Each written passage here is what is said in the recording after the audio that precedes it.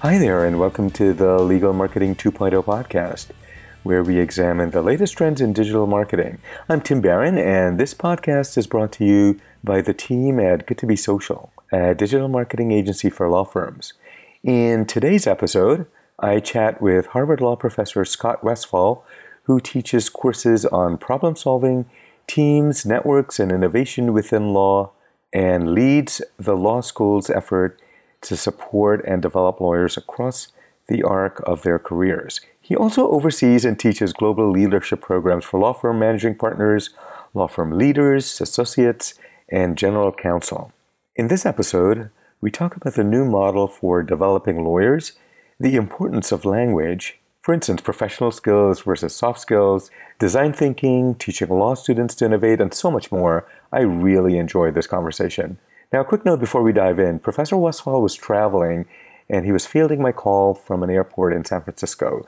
So please excuse an occasional background buzz. This is going to be a first for us, a airport-enabled podcast. All right, on with the show. Hi, and welcome to the show, Professor. Thank you very much. It's an honor to be here, Tim. It's an honor to have you. Can you tell us about your journey in the legal profession and how you came to focus on professional development? Yeah, absolutely. It's been an interesting path. I practiced law in Washington, D.C. for 10 years with a large law firm. And during that time, I was very involved as someone who cared about the development of younger associates as I became more senior. So I started to help to coach and mentor them. I was involved in the hiring process, so I became the hiring attorney for my office, and I ran the summer associate program. I was very interested in diversity issues and diversity hiring, so I was active in trying to help transform the law firm's approach to hiring people based on broader criteria than they were applying at the time. I enjoyed all those things so much, and of course, it was quite a lot of effort and hours on top of my normal build hours. And at one point, I received a telephone call from a close personal friend who had been the consulting firm McKinsey in the early 90s. They had contacted her about whether she would be interested in leading professional development for them in Washington, D.C. And she said, no, but I know a lawyer who would be great at it. And I really didn't know much about them at all. As a courtesy to my friend, I went and spoke with McKinsey, and I was, incredibly impressed as they explained all of the different processes they had for associate development, leadership training, giving feedback, team processes to make sure that teams worked effectively, their educational process, the way they treated alumni, everything that I'd wanted a large law firm to be doing, they were doing and more. And so I jumped ship from the law firm. I went to McKinsey for 6 years. Towards the end of that time, I was contacted by Goodwin Procter in Boston, and they said, look, you speak lawyer. You've seen this whole other model for developing talent. Why don't you come here and we'll give you a platform to do that within Goodwin. And Regina Pisa, legendary chairman of Goodwin at the time, who was the first woman ever to be managing partner and chair of an Am Law 100 firm, hired me, said, come here, you're going to write a book, you're going to do great things. And all of that happened. That's awesome. Yeah. And then after that to Harvard Law, correct? Yes, and my path there was interesting. I was very fortunate to have had Professor David Wilkins as my favorite law school professor when I was a student. He had just started teaching at the law school at Harvard, and years later I reconnected with him when he was studying professional firms. I told him that, look, I'm at McKinsey. It's really interesting compared to law firms. They do a lot of things much better. I'm happy to talk to you. And he wrote me an email and said, come teach my class next week. So I reconnected with him, and then about now 8-9 years ago, the law school started a mandatory course for all first-year law students that is really interesting. It's team-based. It's the only required team-based course at Harvard Law School during the January term of their first year. And its cases are written like a business school case. You're a lawyer in the middle of a problem as it's happening, and you have to figure out what to do with your team. So it's very real-world, practical. And David Wilkins, my hero, mentor, colleague, called me and said, why don't you come teach this with me? And Goodwin was generous enough to let me do that every January for 5 years. And at the end of that time period, then Dean of Harvard Law School, Martha Minow, called me, and she invited me to come lead executive education at the law school, teach my own section of the problem-solving course, and become a professor. Now is probably a good time to let everyone know this is a first on the podcast. I'm hunkered down here in frigid temperatures. If you hear me chattering my teeth, that's in New York City, and the professor is outside the San Francisco airport on this podcast. Yes. The wonders of technology, indeed. So if you hear some planes taking off and coming in, you'll know why. So. Exactly. Apologies for that, everybody. No, not at all. So in that leadership article that you co-authored with David in the Sanford Law Review, you acknowledge the increasing importance of technology. We've talked about a little bit about that, but again, you reinforced what you just talked about, that corporate law remains a human capital business. And because of that, law firms have to attract and develop and retain talented lawyers. So how do law firms go about doing that? Well, in the article, what we describe is that there's been a historical way of doing it, which was let law schools teach students how to think like a lawyer, quote unquote. And then, when lawyers come into law firms, that they learn technical skills by some part doing, some part observing, and then some part training programs, but the training programs were very narrowly focused on the technical legal skills and knowledge they were supposed to develop. And what David and I describe is that really isn't in sync with what lawyers need in the rapidly evolving practice of law, but also it's just misaligned completely with the efficiencies that the market now demands. So it's not good for the people and it's not good for the clients. And law firms are competing in two markets, the market for clients and the market for people. So we're trying to change that paradigm. It's been remarkable to see the rise of legal operations. Absolutely. And there are still many law firm partners who don't even know that's happening. So again, part of the problem with the lawyer development model as it is even for partners, the drive is to make them more and more technically proficient in narrower and narrower areas. And that means they're not taking their head out of the sand and understanding the way the profession is changing around them. The old model of a very long apprenticeship until you become technically proficient and are able to contribute is not a model that is efficient or actually is good for the motivation of the people involved. One of the reasons I'm most passionate about this is that I think that there's a talent flight away from the profession. We're seeing it with the drop-off in applications to law schools. That happened after the financial crisis, 2007, 2008, 2009, but it's continued to happen and jobs are back, so it's not a jobs issue. The idea that if you want to have impact in the world, younger people don't see law as a place where you can do that, at least not for many, many years, because the development model is so slow. And if the labor market now is more transparent than it ever has been, so it's very obvious to people that if I'm really sharp, you go do a startup company. I'm standing right here in San Francisco near Silicon Valley, and a young college student, whether working at a law firm versus trying to find a job at Google, it's really hard to make that choice towards the law. Previous generations were drawn to the law. I was certainly as a young person because law was perceived as a place you could make a difference and impact the world for social change. I started paying attention politically in the early 70s, in the wake of the civil rights movement, the environmental movement, and post-Watergate political reforms. Lawyers drove all of this change, and it was easy to assume that if you wanted to change the world, you thought about going to law school. And I just don't think that's true anymore because the development model is so painfully out of step with the way professionals are developed elsewhere and the way younger people learn and want to get involved. I agree with you, but I tell you, in the last year, I've been so heartened to see that lawyers are starting to become recognized as heroes again. Because in terms of, I remember when the travel ban came on, and neighbors of exactly mine, right in my building, yeah. I remember they were like racing down to the airport, and there are podcasts and blogs and all of these things popping up everywhere that are talking about how lawyers are starting to make a difference, or not starting, but are making a difference. It's what lawyers have always done. Yeah, but there is some hope there. I agree with that. So I'm crossing my fingers on that front. But I worry, right?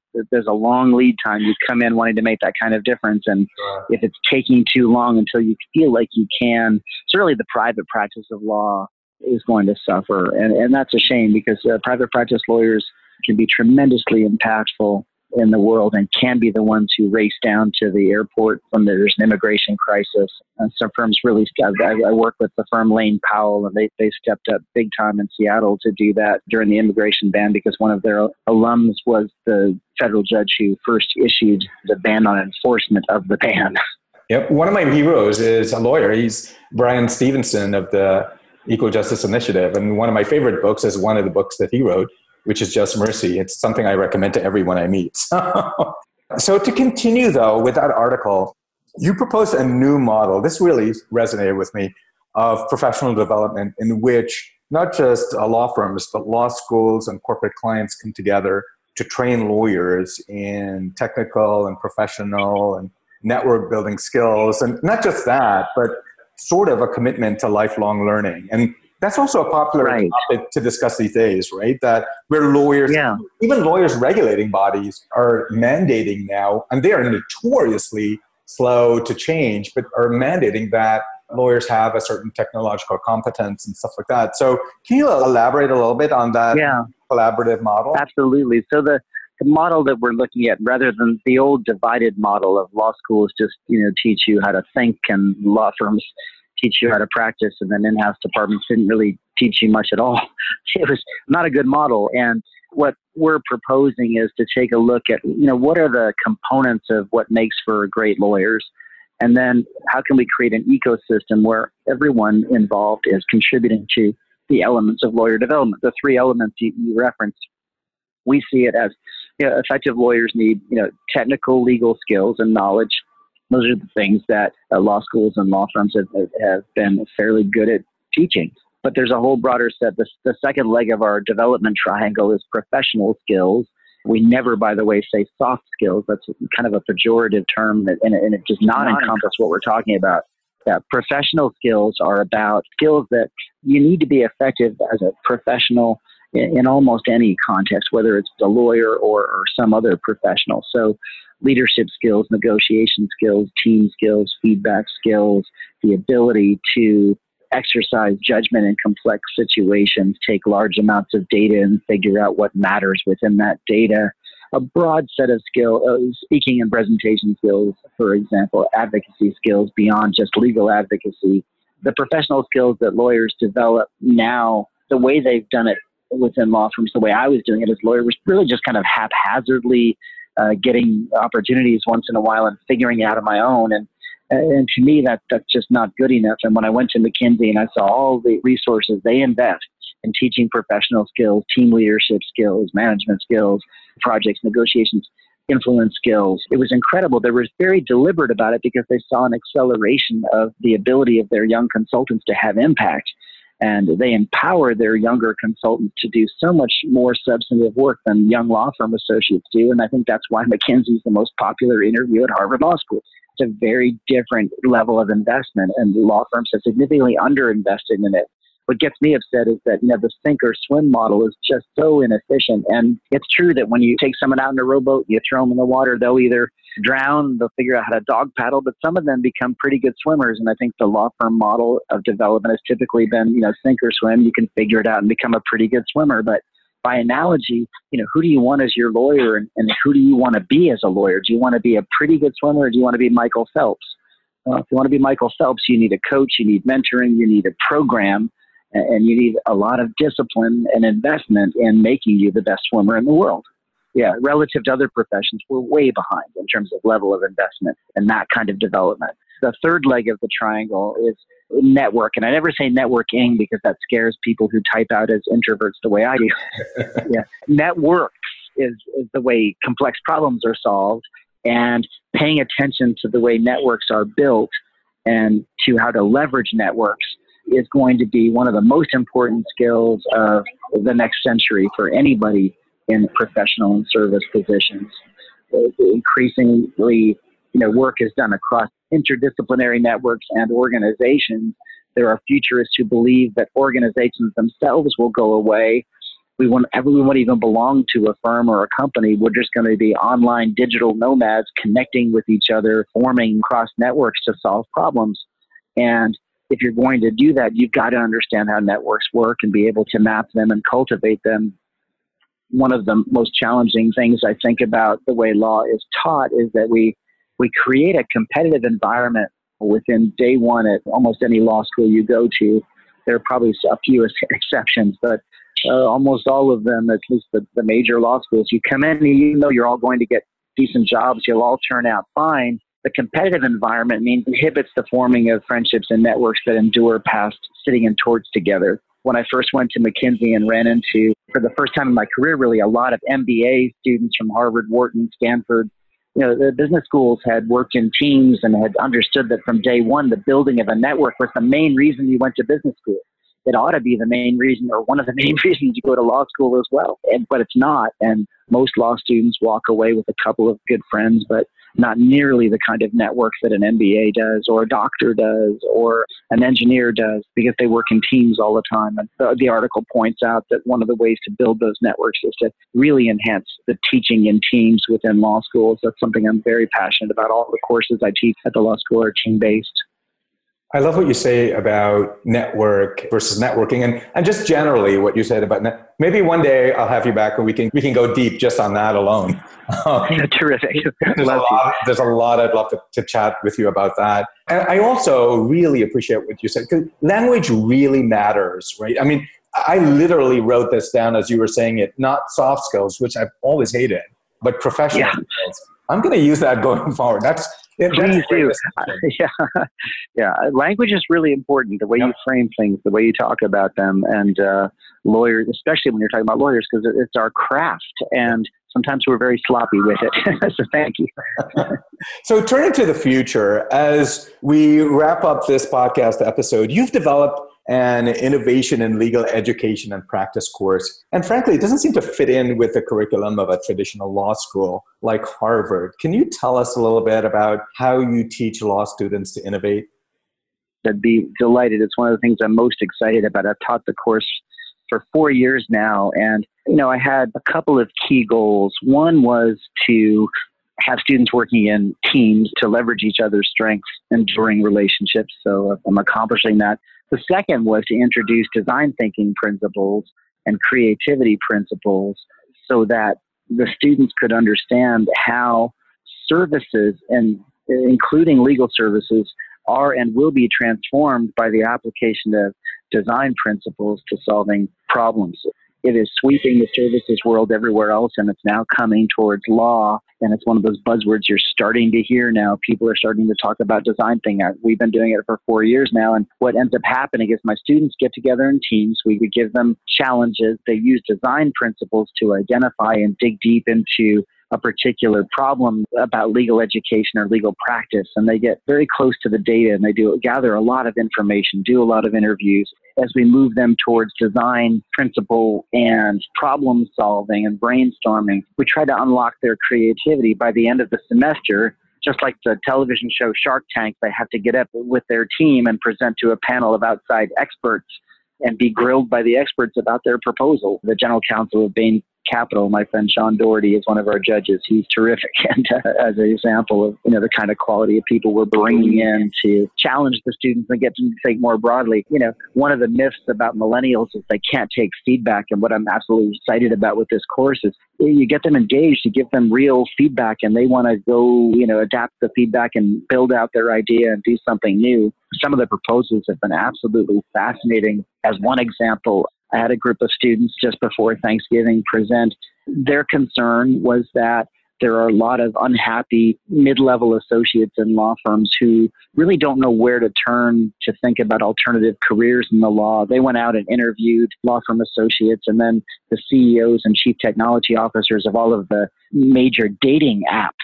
And they designed essentially a dating app solution where unhappy fourth-year associate, I call up this app and I look at profiles of lawyers doing different kinds of jobs, and I swipe left or right depending on my interest. The app then is learning about my preferences and scraping job posting data and other data to help show me potential paths forward that I wouldn't have seen otherwise. They also have network creation abilities within it. It's a system that I think would be a highly commercializable solution, and I was very excited to see it. Way to go. As I said before, I'd love to keep going. Yeah. But unfortunately, We're out of time, but Yep. do you have any final thoughts or takeaways you'd like to share with our audience? I'm a hopeful person, and I'm very hopeful that lawyers are smart and that we will figure this out in terms of the application of a new model to develop lawyers, that there's a lot more collaboration and cooperation. Bridges are being built that I think would never have been built in the past. So to the extent that you all can help get the word out and create energy for us around this transformation of lawyer development, I am very excited and it's been an honor to talk to you. I appreciate the opportunity. Well, on that upbeat note and also that challenge, we'll wrap up. And I want to thank you so much for being on the podcast, Professor. I really enjoyed this conversation. Absolutely. Thank you so much. Before you go, I want to ask you a question. Do you struggle with digital marketing and how to make it work for you and for your firm? If so, please go to lawfirmmarketinghelp.com and sign up for a free digital audit. The audit will provide you with all of the information you need to build a blueprint for your digital marketing strategy to produce the results that you want. If you like this episode, please subscribe to our podcast, and we'd love it if you also left a review. We're here on iTunes, Stitcher, and SoundCloud, and wherever you listen to podcasts. You'll find the show notes for this episode, along with all of the Legal Marketing 2.0 episodes at goodtobesocial.com. Thanks for listening.